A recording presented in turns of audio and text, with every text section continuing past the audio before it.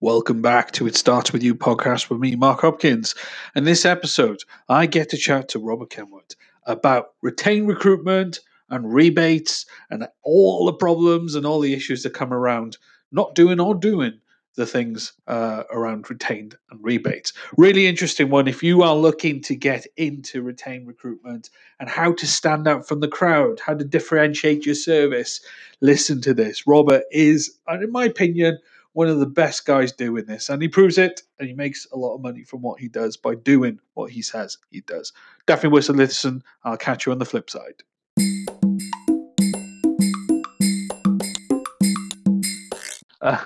Hello, Robert. How are you? I'm very well, Mark. How are you, sir? I'm good. Tell the listeners a little bit about yourself. Well, who are you, what do you do, and why? Blimey. It sounds like the worst dating show ever, doesn't it? It is. Call number one. Who are you? Where'd you come from? Oh yeah, God, that's showing your age, that was mine. I'm an independent freelance recruiter now, based down in Brighton. I recruit specifically into the live events, experiential, and MICE sector. MICE meaning meetings, incentives, conferences, and events. Yeah. It was industry I was in for 6.5 years at senior director and board level, and before that I was a High Street recruiter for sort of 9 years. Wow. So now I'm a freelancer working on a retained basis on senior level roles in that sector. Wow, gosh. And I know you're quite a busy guy in this sector as well. Is it a really, really busy sector, or is it just does it have its moments of silence, or how does it work in your sector? It does have its moments of silence, like everything, but it's usually, because my approach is a little bit different with the whole retained model and the flexibility and the rebate that we'll talk about later. Yeah. My sort of roles are the 80,000 and above roles. Yeah. And clients, they have to buy into you to assign that to you. And obviously on retained, I get, a third up front before I even get going. So that's a sort of a new thing to get their head around. But I think the difficulty comes, I'm known for, when you come to me, your role will get placed, and it's sort of what I'm getting known for is don't go to Robert unless it's signed off, unless you're ready to have that person.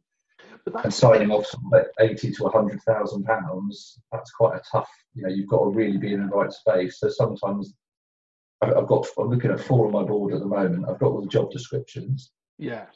But because I do bespoke profiles, so I will brief the client. I actually write job descriptions and all the profiles.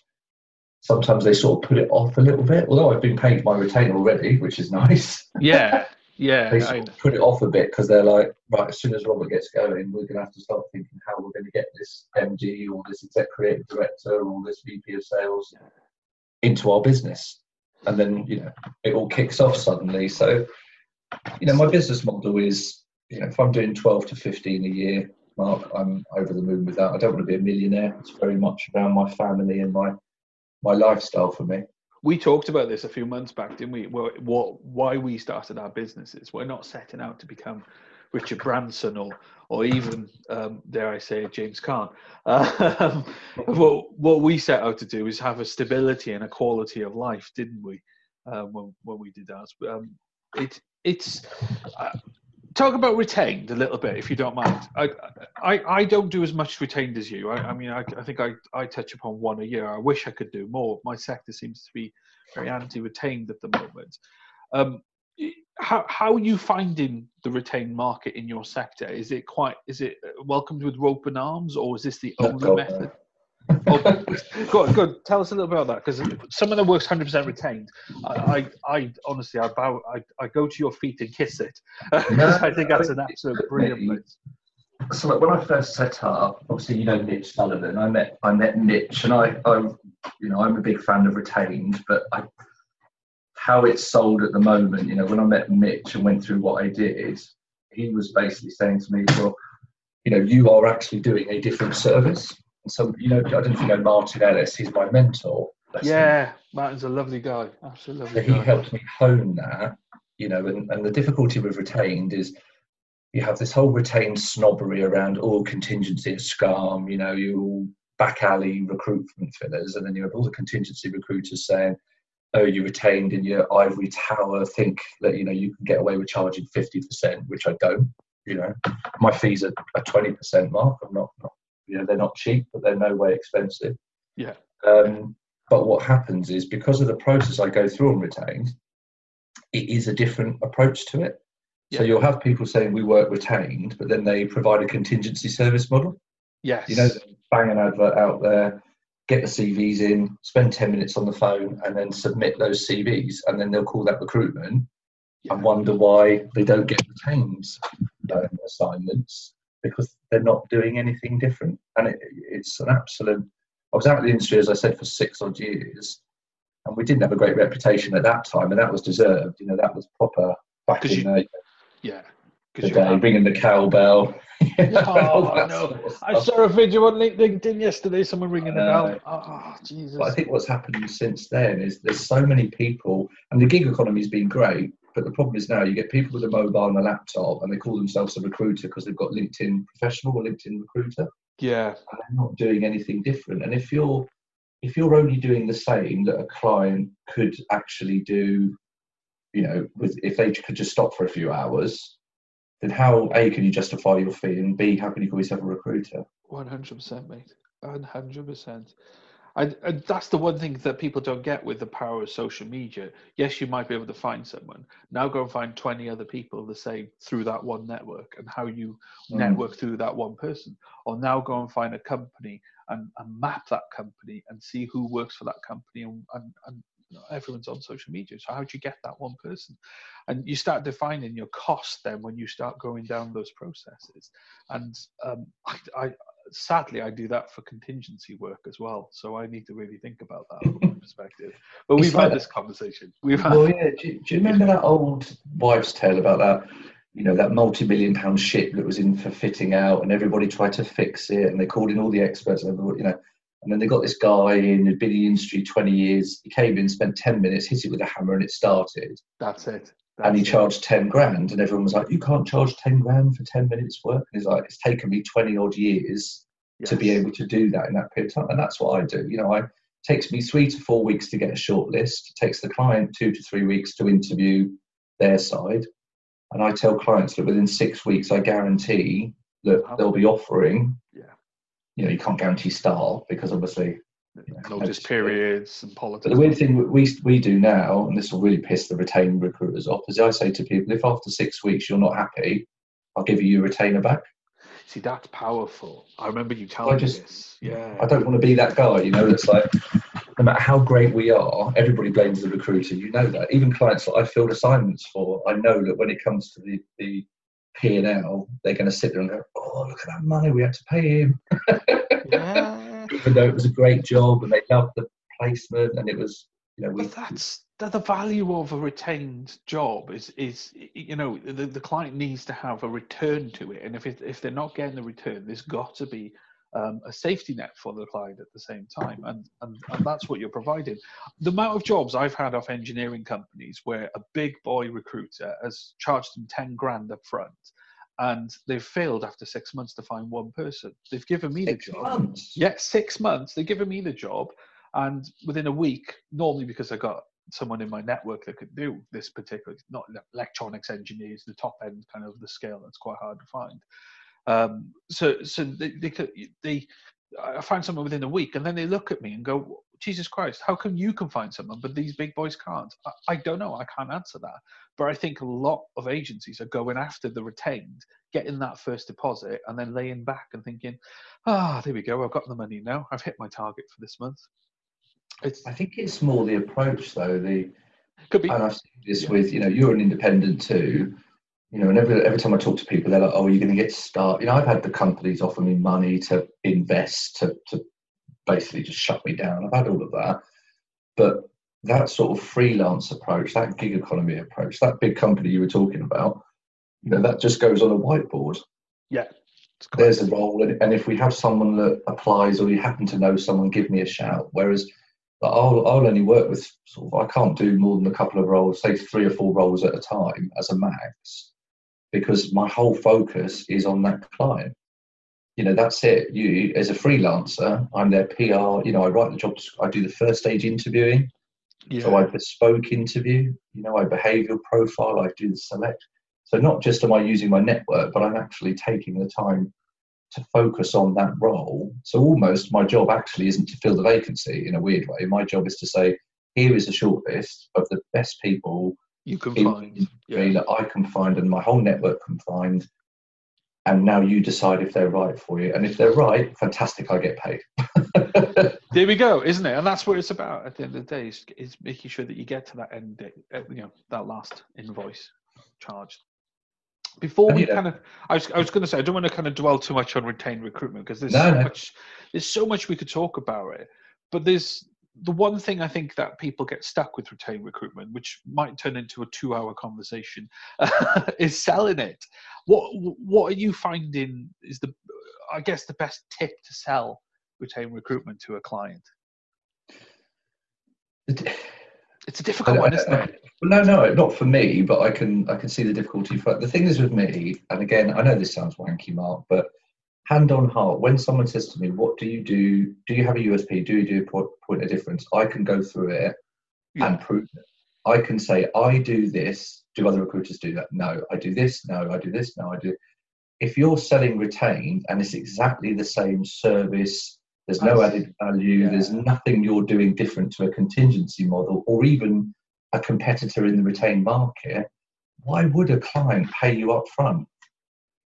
I wouldn't pay you up front if you weren't telling me you were doing something different. If you said to me, it's like a house painter, isn't it? Yeah. Here's some houses I painted. I did them in 6 weeks. I've had no problems. I don't get in your hair. And they go through this whole list, but you've got to give me a third up front. I'd be like, okay. Yeah. Because you've proven it. But if you just went, look, mate, pay me a third up front before I start work, and I do the same as everybody else, you just wouldn't. Exactly. And that's probably the best methodology of selling a retained is making sure, first of all, it has a value that's better than everything else on the marketplace. And making sure that value isn't, we know the market really well, we get to know our clients, our candidates trust us, and all that bollocks that people spiel out, which has been going since I first put my shiny blue suit on back in the bloody 90s or whatever it was. Oh, God. Have you been in recruitment that long? I didn't know that, Robert.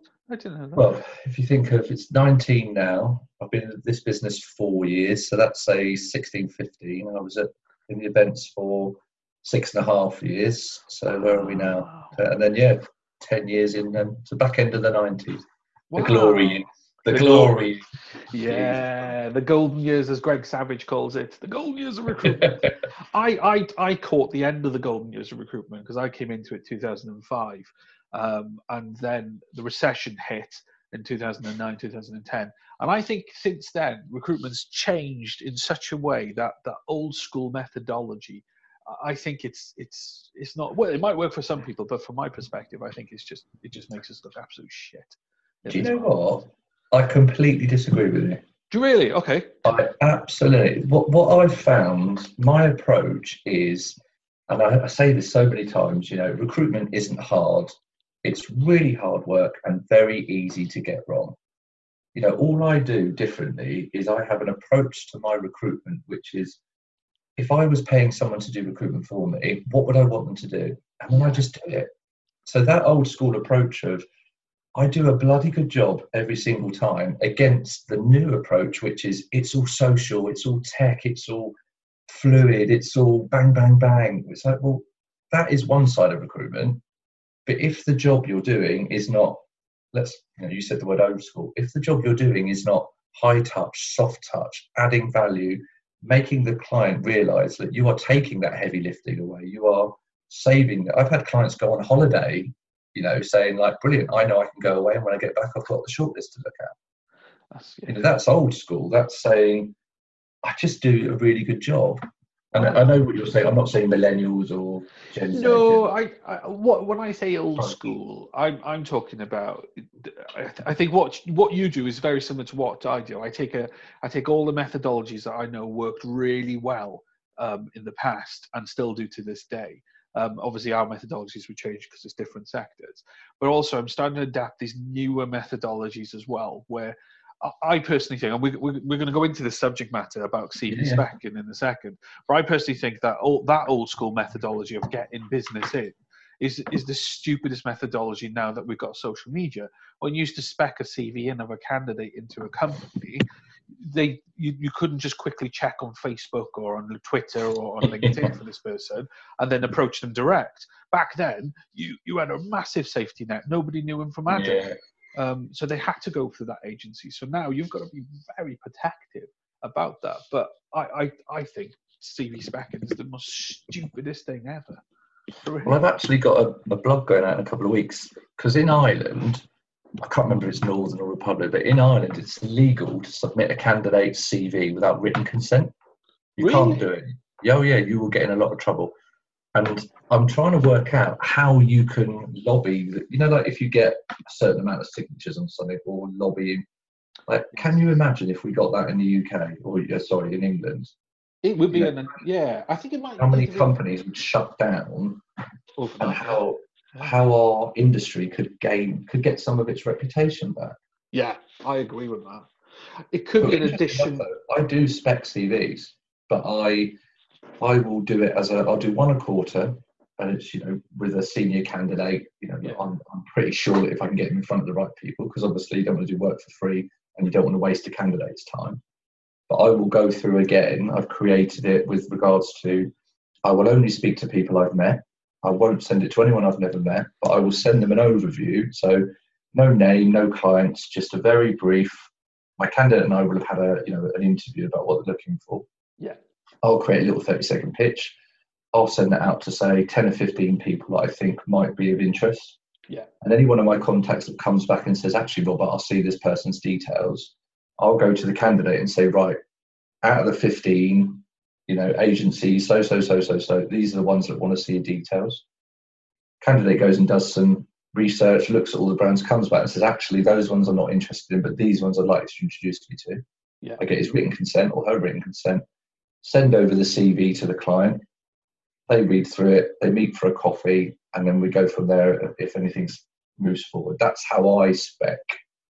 It's very similar to how I spec. I always make sure that I check with the candidate that they're happy to go forward to various types of companies that we agree on, and then I'll approach those companies on their behalf. And it will be a profile, very similar to yourself, a profile. Yeah.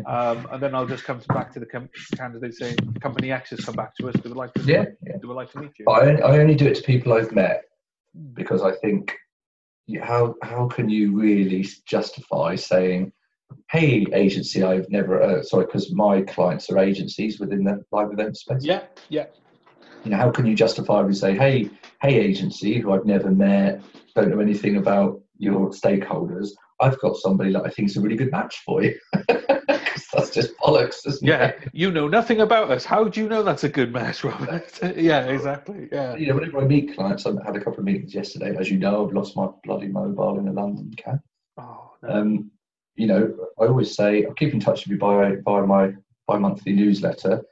And if I come across anybody that I think would be of interest, are you happy for me to get in touch? And obviously they will say, yeah. And they will say, thank you for asking. Oh, and I get that as well. I get people, when I sit in front of a client, I say, look, if I come up across a couple of project engineers that might be good for you, would you like me to send them your way? Yeah, damn right. And you suddenly, you've got this, not an official job specification for another job, but you've got an official opening then to submit candidates that may come on the marketplace. Yeah. I also don't charge the same fee as well. I can't. I don't either. I reduce my fee as well. Yeah, I can't even bring myself to. It's scary how you and I think, Well, I just find it incredible. It's me saying, look, I haven't done a full retained fitability search. How the hell can I justify charging me the same amount? But obviously, I also recognise it's, again, going back to that analogy. I've got this guy because he actually came to me via an old client that I placed. A candidate I placed that became a client. Yeah. So he's come to me like, I hear you're great. My client who I've met is because I've nurtured that relationship. So yeah, that is a fee-based system. You should get paid for that. Yeah, not a full fee. That's just insane. Yeah, and then it's differentiating your service then for people, and why then your value proposition for going down the headhunting route for them, or the retained route for them, is the value it is at. And then, if you're then saying, no, I've come up with this guy, would you like to meet them? And then they go, oh, I'm not paying 20% for that. Oh, no, it's this much because I didn't search for him for you. He's not landed on your lap. It's probably the wrong words to use because they don't normally land on our lap. Well, no, but it's easier than going out and doing a full one, isn't it? Yeah, exactly. Yeah. But then that particular person might be identified and they may turn around and say to you, hey, can you find me 4 more people like that? And then it turns into something completely different then. Which is, yeah. But so this blog that you're looking at, you want to lobby people, lobby someone. I was trying to suggest this could be an addition to GDPR, especially if we leave the EU, we'd have to adapt GDPR in some way. People get confused that much. It's not GDPR.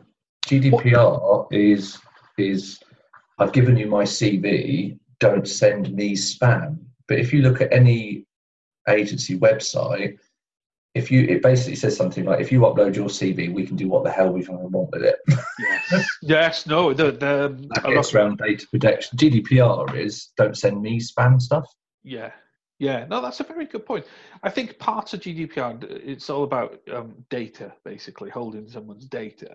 And if you are not utilizing their data correctly, then they want to know why you're not utilizing their data correctly. That's data protection. Yeah, absolutely. Yeah. I mean, you would think. Well, it does come. It comes under data protection. If I've uploaded my CV to you, Mark, or I send you my CV, the data protection should stop you sending that to whoever you deem fit. However, what recruiters do is on their website, it will say, we can do what the hell we want with your details once you send it to us.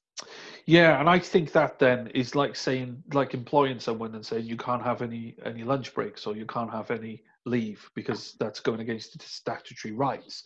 And I think that is almost the same as saying that, isn't it? You're going against someone's statutory rights.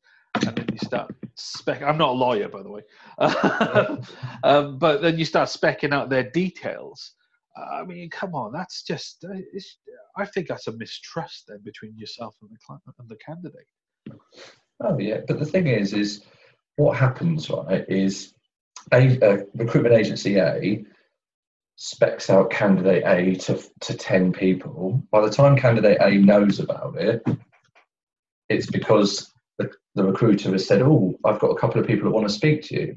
So what happens is the candidate, rather than going, how dare you, that's disgraceful, you're a stain on earth, you're a waste of what, they go, oh, I could have a possible job out of it. So they let it slide. Yeah. And the client, instead of going, hey, what are you doing? This isn't the way to do business. Why are you sending us unsolicited? They go, oh, well, maybe, fear of missing out, we should meet them. So what then happens is a placement occurs and the recruiter goes, I'm a recruiter.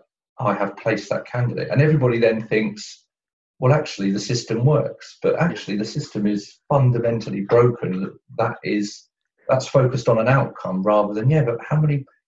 Think of all those other people you've sent the CVs to that you've upset. Think of all those clients that now think that recruiters are scum. Think of the candidate that no matter what happens is still going to be like, oh yeah, they sent my details to 10 other people, But because the recruiter has made a placement and got a fee, they're online saying like, oh yeah, we're amazing. And it's just the whole industry, this recruitment is broken thing. I don't believe it's broken. But I believe the attitude of the people in it fundamentally needs to change. I agree. I think in the most of the industry is actually doing very well, and it's changed quite a bit in the last couple of years. I think what's changed it is that it's very visible now what we do, and whereas in the past it wasn't as visible. And also we've got ground, isn't it? Yeah, exactly. And now we've got review sites, so agencies are kind of exposed a little bit because people are now publicly reviewing them. Not everyone, but some of them. So the really bad ones that are now getting reviewed on Glassdoor and places like that. So when you start giving the candidate, and on your example there, I would say is 2% to 5% of the marketplace where people will get that job.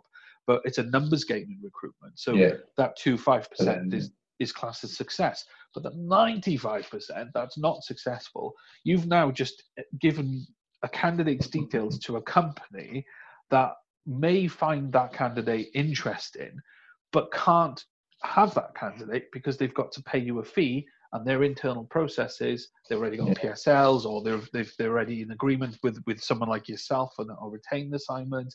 So this candidate now won't have a great opportunity because of the politics around that. And you've also blocked them. So say, for example, that client does have a live role or assigns a recruiter for a role, that candidate can't get that job now. Yeah. They can't apply directly because Scuzzbucket Recruiter will be following them and will go, oh, that person that you've recruited 4 months later, I happen to send an email to HR support at, that's my candidate. Yeah. Candidate ownership. Ugh. Here's a quick story for you then. This is a horrible story. My client, and I'm the only recruiter he uses because of this situation that happened. A couple of years ago, they engaged with an agency to find them some sales guys. They went to the market and found them 6 sales guys, agreed terms, and they interviewed the 6 guys, and they found none of them were right for them. They weren't experienced enough. As some people may know, in terms of business, there's a non-engagement pact that you can't engage with those candidates unless they go back through the agency for 6 months. Sometimes it's 12 months, but 6 months tends to be the industry norm. What this agency then cleverly did is kept sending the same 6 candidates every 6 months to that company for 2 years. In that time, their sales director moved on, and the new sales director started, but these emails were still going to the sales director's email address. And then this new sales director started, engaged with one of those candidates. They looked at the terms of business from the past and went, "Oh, it's been over 6 months, so we're fine to engage in this this candidate without paying a fee to that agency." And then the candidate started with them, and then a couple of weeks later, they got an invoice from that agency.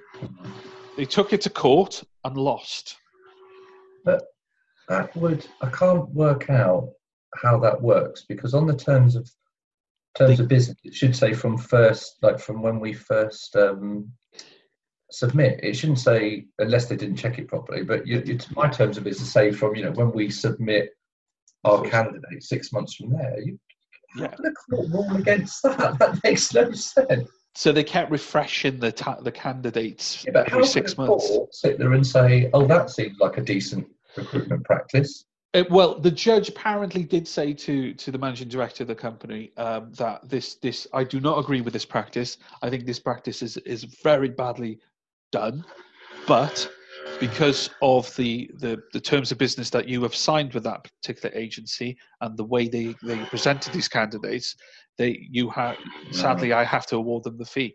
So when they first signed them right at the beginning, when you say they resubmitted every 6 months, did they attach other terms of business? Correct. That's exactly what they did. But then that if those terms of business aren't signed, anyway, God, you could talk about it. I don't know. I know. Should do this, and I can't believe they don't do this legally, is every single business that doesn't want to get speculative candidate, you put it on your website and you put, if you send us a CV without prior written confirmation, that is now ours, basically. Yeah. And then somebody sends that in, you can go, thank you, you've just sent me a CV. If you've got it on your website and it's all above board and it's, like your privacy policy, your data protection, if you have a recruitment policy on there, you will knock that on the head. It's like the old, remember TPS, telephone preference service, or whatever. Yeah, I remember that, yeah. Just stick it on your website. We do not take speculative CVs without written consent. Otherwise, we take responsibility. They are ours. And there you go. There's 70%. Actually, maybe we should do that instead of lobbying government. Just get people to put that on their website. Yeah, make everyone aware of it by sending it out on social media, saying put this on your website, and it will protect you from speculatorial CVs from a legal stance. Do you know what? I'm going to do that as my next recruitment tip. Yeah, and I will steal that and send it to all my clients. So we were going to talk about rebates. I know we touched upon your rebate earlier on. Was it something that you were thinking about that? No, it was because I put something on a few months ago, and I do a 6 month 100% rebate, for example, which is a few. I had, and I was talking about something else and happened to mention it like off the cuff, and the next thing I know, I've got recruiters all over me, like, how dare you do this? Like, you're terrible, you're shoddy. Like, really, laying the boot in about the fact that I was doing 6 months. I had somebody saying, oh, if your BD must be so poor if you have to offer this. And I really felt like going back to him and saying, what? Do you not understand for a start that, what a USP means, having something different as well? But the whole point of it, I was saying was, we've been there, 4 weeks at 100% rebate, then 75, then 50, then that. For me, that is recruiters preparing to fail. There is no other way of getting around that. You are basically saying to a client, I don't trust the job I've done enough to guarantee my work.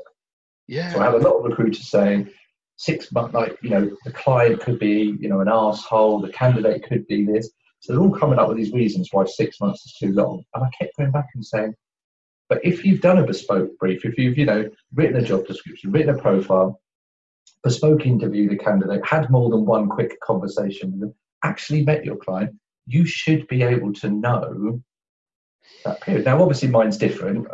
I work senior placements, so 6 months is their probation. But say 3 months. Why can't every recruiter guarantee 100% rebate for 3 months? And don't even get me started on free replacements. I hate replacements. I had somebody say that.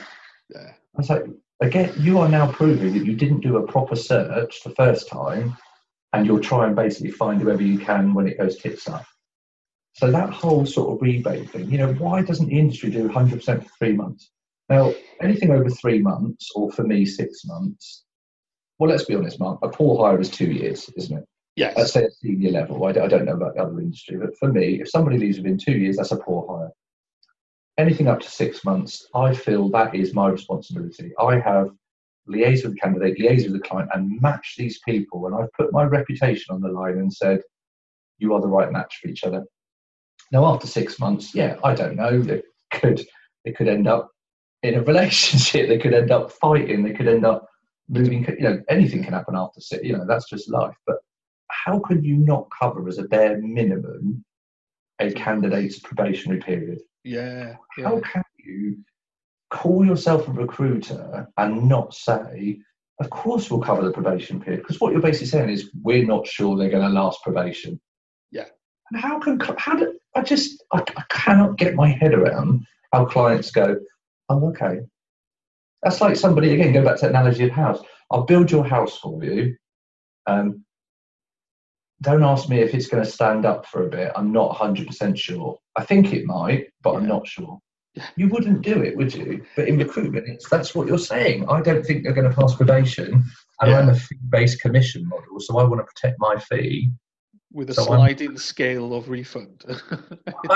For me, the whole scaling rebate is an absolute stain on our industry. It's the worst thing that's out there. I really do. I think it's so poor. And the fact that clients, my wife's an HRD, for example, well, was before, because we got another baby during a couple of weeks, second month. Oh, congratulations. But we, she used to have this exact comment. She had PSLs of like 2 agencies, but they were larger volume stuff. And then on their senior roles, she was like, well, what are you saying to me? So the same sort of thing. And of course, they're like, well, they all signed up to it. They didn't have a problem with it. And actually, it made them do the job better. Yes. I agree with you, by the way. I do agree with you. I just cannot. But if you're thinking about raw cash in your bank, you don't actually physically see the cash in your bank in the first, let's say, 60 days. So that's 2 months you haven't been paid for them by the client in the contingency world, by the way. Anyway, do it the other way then. So charge after 3 months. No, charge before. Yeah. So it's all about negotiation, isn't it? If you said to a client, so my terms of business, for example, 1/3 on assignment, 2nd on reconciliation, 2nd on completion of assignment. Not when they start, but when contracts have signed. Because my people can take 3 or 6 months notice before they start, and I'm a small business. Yeah. So that's me saying to a client, I can say to you, I do things differently. This is my charging model. Now, on a contingency or any other model, you charge X% when the placement's filled, but when they start, right? Yeah. your negotiation straight away there is, I tell you what I'll do, I'll give you 3 months 100% rebate after they start, as long as you pay me when they sign the contract. Yeah. On offer, is that what you're trying to say there? Yeah. So, once you've offered my candidate, and once they've signed the contract, that's when I'd like to invoice. Because if your payment terms are 14, 30 days, 60, whatever is out there, you're still not going to get paid for a month anyway. That's correct. Yeah. That's what I'm trying to get to. Yeah. So if you're worried about 100% rebate, you're not. They don't get paid when you do your job. Exactly. Yeah. Exactly. Because your job does not start when that person starts. Your job does not finish when that person starts. Your job finishes when that person has at least done probation. Yeah. That is when a recruiter's job is finished. Yeah, I agree. If you can't offer it because of fee, get paid up front then. Yeah. Yeah. Oh, no, sorry, not up front, as in get paid when you've completed the assignment, Yes. Look at it. When I started, I've only been retained for 2 years now. And, it is a big thing. It is a real tough thing. I literally was in a meeting yesterday. Look, the MD had to shoot out. And it was actually good timing because I'm trying to find my phone and I was getting very stressed about it. And then his CEO happened to come in and said, Dan said to sorry, edit that bit out, by the way. I will. The CEO came in and said, the MD's told me to just come and have a chat with you. And he was like, oh, you're a recruiter. And he literally was like, I can't stand recruiters. You're all this, that, and the other. And I sat there and let him go through it. I said, you're absolutely right. I said, and I'm going to ask you to pay me up front. And he was like, what are you talking about? So when I went through this and I explained it, he was just like, straight away, bought into it. I said to him, I only work retained. I only do this, and this is what you get returned. And if you don't want to work with me, I absolutely get it. I'm not your guy. I don't do high volume recruitment. I do senior. And I think what recruiters do is they tend to try to be like they worry. And I did this year one. I'm not going to lie. Year 1 and 2. Okay, I can do that because you see a fee flying out the window. Yeah. Recruiters don't sit there and go, I am bloody excellent at this, and I do this now. I am absolutely top draw, top 3 recruiters in their country, in their world, sort of thing. That do what I do, but that's because I'm very niche. Yeah. And one of the roles they said was a sort of BDM at sort of 50 to 60,000, and you sit there and think, 50, 60,000 for my people, everything I do that, but actually, I'm not actually very good at those roles. Do you know what? That was my first year as well, mate. I was trying to work out what was it I was really doing. The second year, the epiphany for me was turning down jobs. That was my epiphany. So I was turning down certain jobs that were just bogging me down, and I could never find people. Not because I was lazy or anything like that, but I just physically couldn't find people, and I wasn't very good at finding them. So I, like exactly what you said, picked and chose the jobs I wanted to work. Boy, it changed. I think it's about saying, this is what I'm a specialist in. And all right, I must admit, I usually have 2 to 4 new client meetings a month, prospect meetings a month. Now, all of those people are not going to use me, not because they don't want to, but because they won't have a need. I've got clients that use me within 2 months because a role happens. I've got a client that one that I'm working on as exec creative director. I met them 9 months ago. I don't know when it's going to happen, but the reason they come to me is because I say, when you have this type of seniority, when you need this type of approach, when it can't go wrong, when you want this, call me. Yeah. And then I leave them alone. That's it. I find also with some clients that as long as you're straight up and honest and real, how can I put it? A real person. You're not a robot. You're not trying to rip them off at every turn, and you just talk to them like a proper human being. They actually come back to you many times over and over, even though you haven't filled their jobs for them. I know that sounds crazy, but it's extraordinary how you just change the methodology that you approach them. It's quite extraordinary. So yeah. No, yeah, absolutely.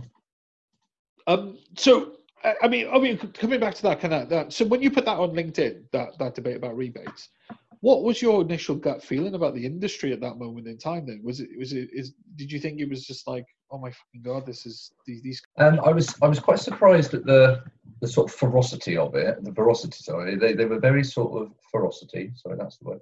they were very sort of personal. You know, they got very like, yeah, oh, your BD must be failing if you're having to do this, or you know, it's not the recruiter's responsibility. Quite a few people, like in the States, for example, they don't have rebates. They go the other way. But you know, do we really want to be like the Americans in New York? You know, and their sort of hire fire culture. Yeah. You know, there was a lot about the recruiters' comments that really smacked to me of an industry that is desperately trying to cover its own arse. You know, they were quite sort of, how can you do this? It's not right. But of course, the thing is, now, you know, yes, it was a bit of me doing a bit of promotion, because at the end of the day, you know, we don't do this for free, do we? No. You know, I don't love recruitment. The recruitment sector is just a cesspit, but I love what I do. I'm very clear that my role is, you know, it integrates into my life. You know, I think I said to you earlier, I look after my son on a Monday and have done for 3 years.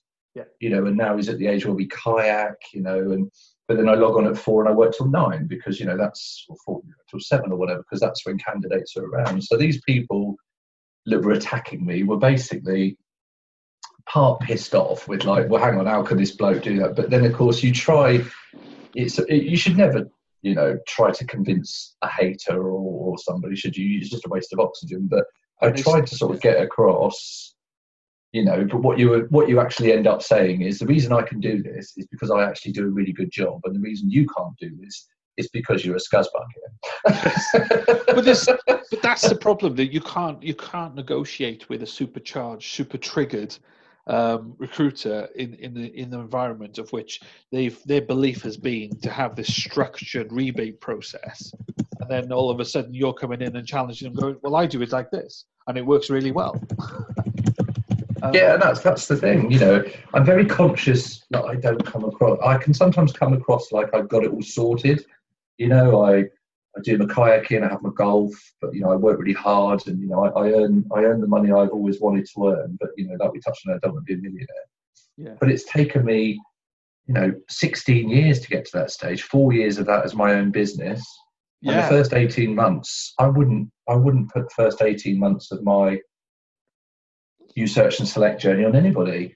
You know, there's so many things I learned then that, you know, God, it was. This is it, isn't it? This is why a lot of people in that beginning stages, I see so many people come and go, start a business and disappear after 6 to 12 months.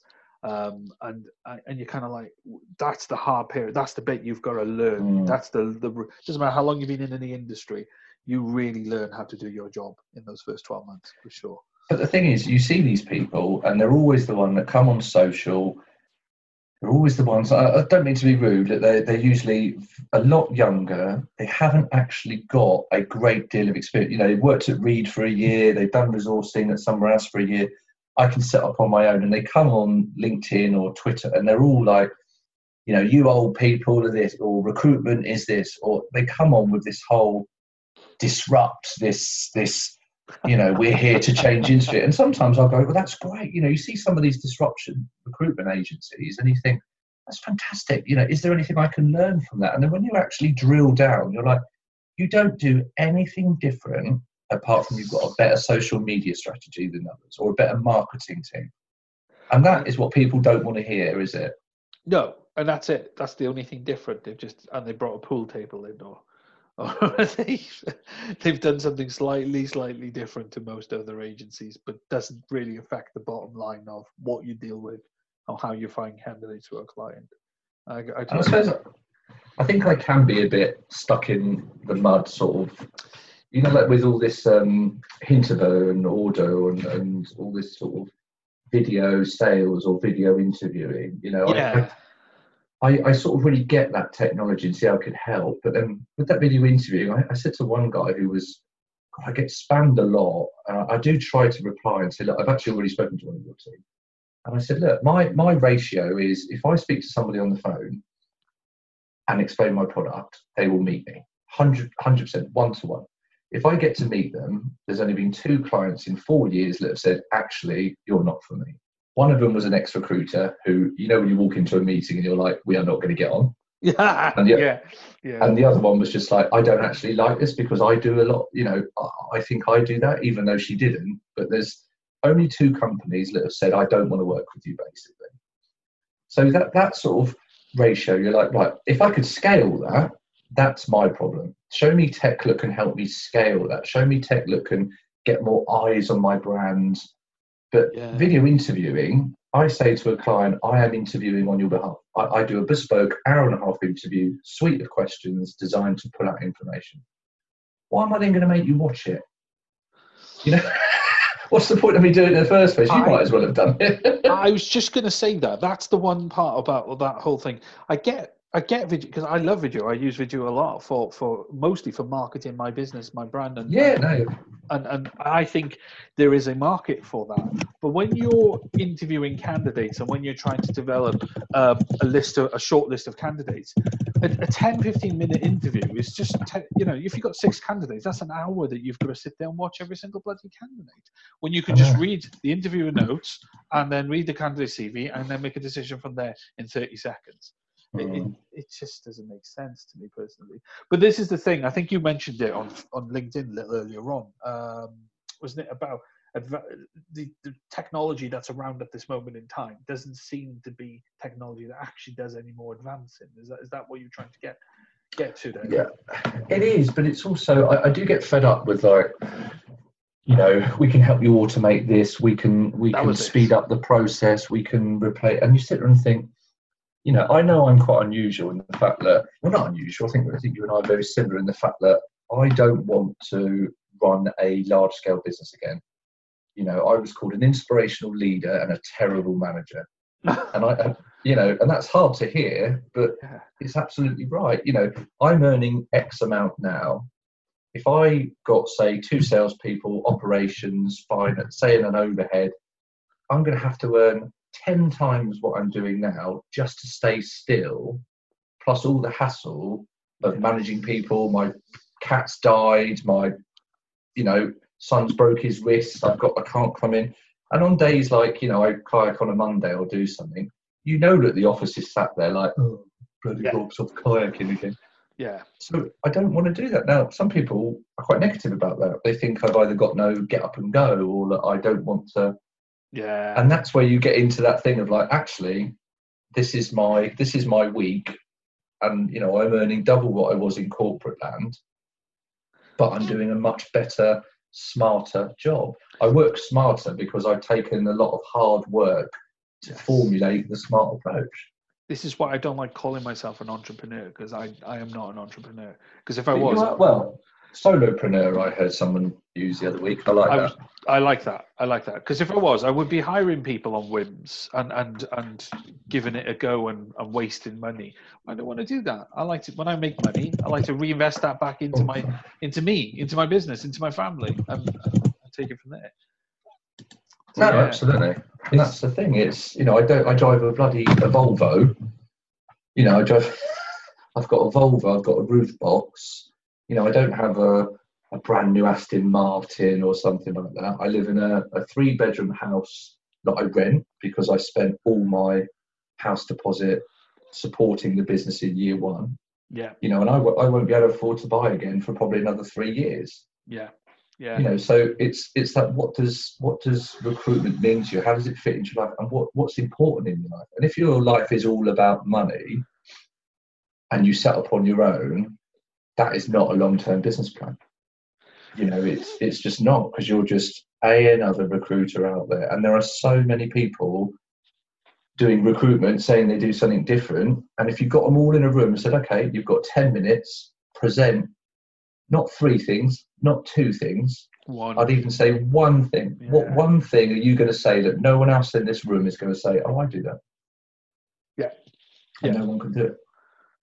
It is. That's where it's got to with the industry, though. We're all just trying to repeat. People talk about Uberization of the industry. I don't think it's an Uberization that will happen to the industry that will challenge it. No. It'll be people more like you that will challenge the industry by doing 1 or 2 things different to everyone else, and that equals to success in your world. So you're not. Thank you. It's very nice of you. But I personally think the industry will turn around, because if you look at how does a recruiter get an assignment at the moment, I would say 80% of the time, a recruiter has proactively gone to a client and said, I want to be your recruiter, yeah?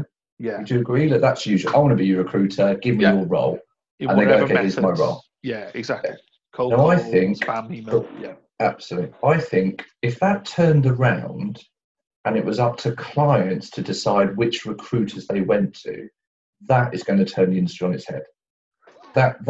If you said to a client, before you chose a recruiter, spend 2 hours choosing the recruiter, and whichever recruiter you take has got to pay you those 2 hours. I don't know, I'm making it up now, but you must go out and beauty parade or sense check, research your recruiter before you choose them. If clients did that, that would turn the industry upside down and on its head, because that's them like, do you know Mark Hopkins? Have you used him before? Let's have a look at his website. Let's look at his social. Let's look at his Glassdoor. Let's look at him rather than, oh, Mark Hopkins has told us that he's bloody awesome. We're going to believe that. Do you see what I mean? It's such a different approach that you've got to cover all the bases. It is. If you look at the RPO model, that's how they used to do. So if you wanted to go and represent a council and that RPO was coming up, there'd be a beauty parade. There'd be 7 or 8 of these companies presenting what they're going to do. It's almost like finding the next prime minister. It will be question after question after question, and then they will challenge. Oh, we heard you failed with Worcestershire Council. Why should you do Warwickshire Council? And it'd be this complete battle. But we don't have that in the contingency agency world. It's quick, get that job out of agency, and the job is half the job of what you would normally have. What the actual job is, if that makes sense. You discover what the actual job is later on. That's, I think that's when you're an independent, and I tried to hide behind it first of all. I tried to be like, we in the business, we're always using that sort of term. But actually what I found was like 50% of my business comes from the fact that it's me doing it, if that makes sense. Yeah.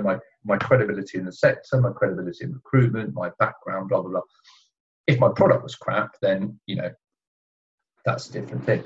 But when you're an independent freelancer, you're basically, that really wanky, we're an extension of your team. I'm not an extension. I am your team. Yeah. I come and work for you and 2 or 3 other clients, and I do it's like a project work, peace recruitment. Yeah. I come and do the project properly, and then I go. And that's why when I do retain, I'll sometimes go to, I go and do the briefings, obviously, in their offices. If they want me to, I'll go and do the interviews in their offices. I copyright the job adverts. I spend a lot of time on the front end of it, meaning that when I get to the selection part, I'm not wasting anybody's time, because that, that becomes these are my people that I'm sure, are going to get on that shortlist. But people don't want to do it. They just want to get a CV. And candidates are the same. The amount of times I have a sort of orientation call, and then I give someone an NDA, and then I tell them who the agency is, and only after they've gone away and done research, that's when I give them the job description. So I try to sort of make sure that it's a brand match before it's a skills match, because I know if it's an initial skills match, because that's what my job is.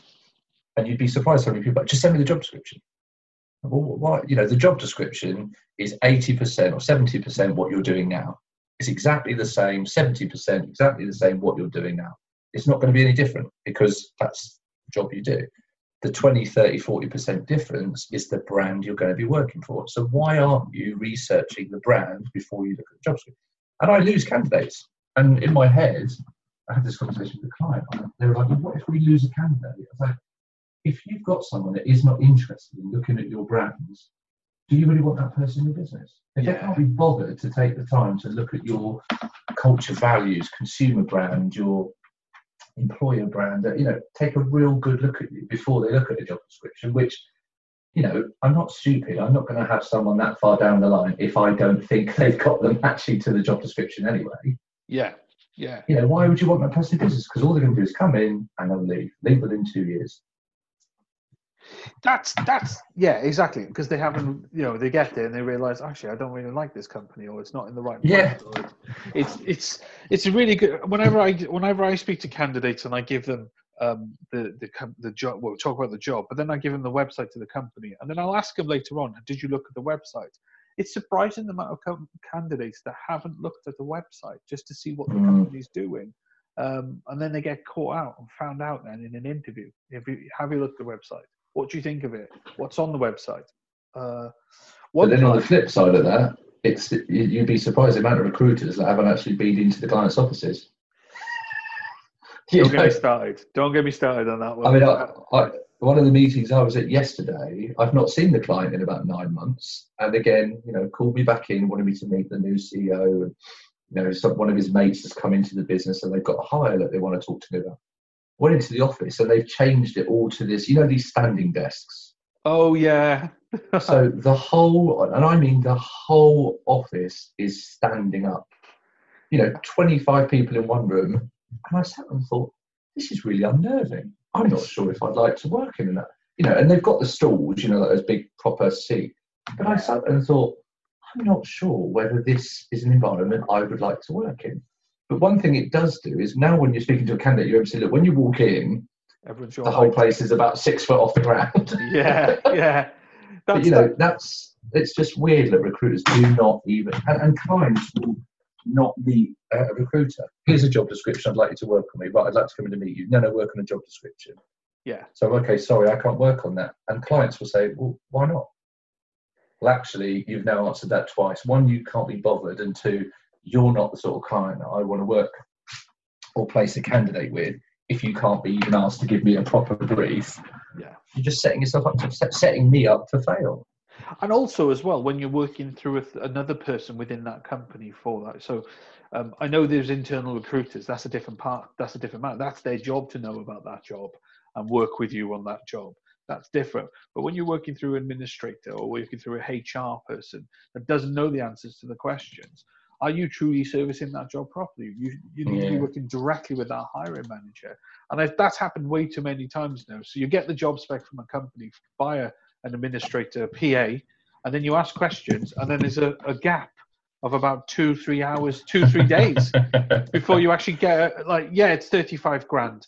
Well, Jesus, put that on the job spec then. It's like you're having this conversation then over 3 or 4 days about the job, and rather than, but they don't have time to meet you. And I will guarantee you one thing: I never fill those jobs. Never fill them, because you don't know what they want. You have no idea what they want, because you don't know what the offices look like, what they look like, how they work, how their attitudes. Just don't take them on. And I think, we all make that mistake early in our career. We all do it of, you sit in front of a client, BDMs especially, I have a real bee in my bonnet about that. An agency that's never had a BD specialist says, right, I'm going to get a BDM in. I'm going to pay them £50,000 to £60,000 a year. And they're going to bring in your business. They're going to help grow the business. So straight away, I say, I'm not your guy. I can't help you. Because if you're paying, and this is where other recruiters maybe don't use their consultancy skills, because if you want to pay someone 50 to 60 who's going to hit the ground running, smash it, do it, that's a phone monkey, and that's, I wouldn't spend 50, 60,000 just get an agency to book your business. But B, if you want someone who's really good, they're already earning that now and more on bonus.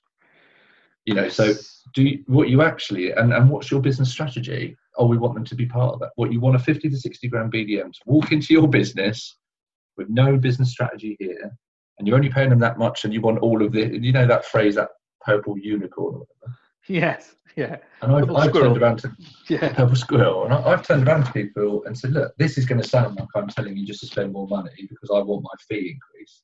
But I'm going to say no to this. If you want a head of business development, if you've not got a BD in place already, you have to have someone on a board or on a senior team to do that. I'm your guy for that. But even if they wanted to recruit 4 BDMs at 50 to 60,000, it's a no from me. I'm out, unfortunately. And I think what happens is clients go, first of all, they're a bit like, oh, well, we know what we're doing.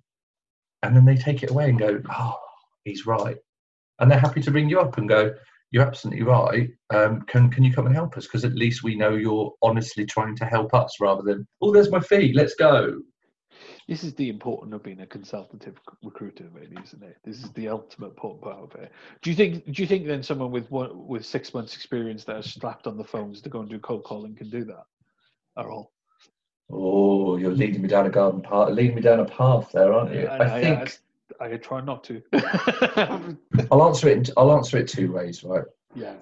I call myself a specialist. Okay, I'm a specialist. If you cannot call yourself a specialist if you've not worked in the industry you recruit into, I agree. I will argue with anyone. All these other people. I've been a recruiter for 20 years. I know everything. If you've not worked in the industry you're recruiting, you cannot call yourself a specialist. Point blank. In answer to your question, there, 6 months. That is a certain amount. If that recruitment consultant with 6 months experience was ringing up a client and saying, "Hi, client A, this is what we do, and I'm looking to get a visit with you to introduce my," and of course, there's nothing wrong with someone only having 6 months as a recruiter. If that person's giving it the big, like, we're the this, we know this, it's not. It's 50% that recruiter and 50% the business that they work for and how they approach things. And you put those two together. So that person might be the nicest person in the world. And, I want people in the, I really hope and believe that 90% of the industry is filled with actual decent human beings. We've all got families, girlfriends, boyfriends, whatever, Yeah. They're nice people in it. It's just the approach to it. So I want people in the industry, new people coming in with and we joked about the good old days. The good old days where you could come and earn 5 to 10 grand net a month if you've never had recruitment experience. Yeah. That is the good, bad old days. If you've got recruiters coming in now saying, "I want to get in there and change that industry. I want to help its reputation. I want to help clients. I want to get paid a lot of money because of what I'm doing, rather than I want to get paid a lot of money by banging in fees," that's going to help the sector. I'm all for competition. I want the whole sector to get better, because let's be honest, that makes yours and my life easier. Like I said, this guy yesterday, I toned down what he was saying, but he's come in with an absolute, "You lot are scummer," and unfortunately you're sat there going, "Mate, you're absolutely right." Yeah. And that's embarrassing. Yeah, it's really embarrassing. And I've been in those meetings before. I've been in them quite recently as well, where I've had 20 minutes, 30 minutes of the managing director of that company coming at me saying how absolute shit agency X is, because on every Wednesday at 1 o'clock, they have a call on every single phone in that bloody office from the same company, from the same agency. We all know what's going on there, don't we? Power Hour has kicked off. And these companies are seeing this happening. So now he went off and got his solicitor to work out a way to stop him from contacting me. How sad is that? Oh, okay. That's just terrible. I know. But yeah, thank you, Robert, for this. No worries. There's a lot there for people to digest. I think from a perspective of a recruiter that wants to do BD Stag and wants to do more retained, I think there's a lot of information there, and I think the biggest thing that you're trying to say there is basically be different. Don't do the same shit. It's basically what you're saying. Yeah, and be, understand what you do. Don't try and do everything. You'll end up sending, people sort of think, well, if I only say I do that 10%, then look at all that 90% I'm missing. Yeah. Rather than, but that 10% is 20 billion possibly. I'd rather have a bigger piece of that pie that I know I can do really well than try and do all of this. So it's that swan and that swan analogy, isn't it? Yeah. It's that smarter, not hard. It's keeping it steady. Don't be a busy fool. And retained is it's the hardest thing as well. I'd say retained is harder than contingency if you think about it, because with contingency, a client will say, "I've given it to you and 3 others, and if you don't fill it, they don't give a shit as long as somebody does." Yes. With retained, they're saying, "I believe in what you're saying. You are the one to go and fill it." That is a lot more pressure. That is no, I agree with that. I've actually turned down retained because there's too much pressure for me. It's too the deadlines are too tight. I knew I couldn't do it, so I turned it down. But I did recommend someone to go after, and they loved that. And I agree with you on that one. I think, and this is we talk about the good old days earlier on, and I talk about kind of like the old school methodologies, which is banging out numbers. Now it's smarter recruitment, smarter thought processes, and I think that's the difference between the good old days and now.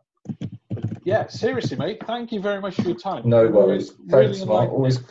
Always good to be to have a chat with you. I do enjoy our little moments. Yeah, we have proper rants, don't we, sometimes? Putting the world to rights. It's because we think, I've said this before on LinkedIn, we think too alike, you and I do. It's almost scary. Awesome, buddy. You take it easy. Speak to you again. Cheers, mate.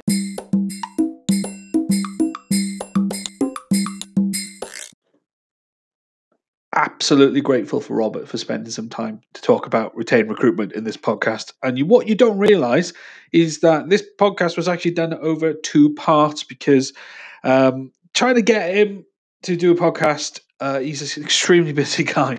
So that I'm so grateful for his insight, knowledge, and spending some time with me with this podcast. So thank you for listening. I hope you took away something from this one. And there is more podcasts like this coming very soon. I've got some great guests lined up. But if you want to be a guest as well on this podcast, then please reach out and talk to me. You know how it goes. It starts with you. Let's hear your story. Take care. Bye-bye.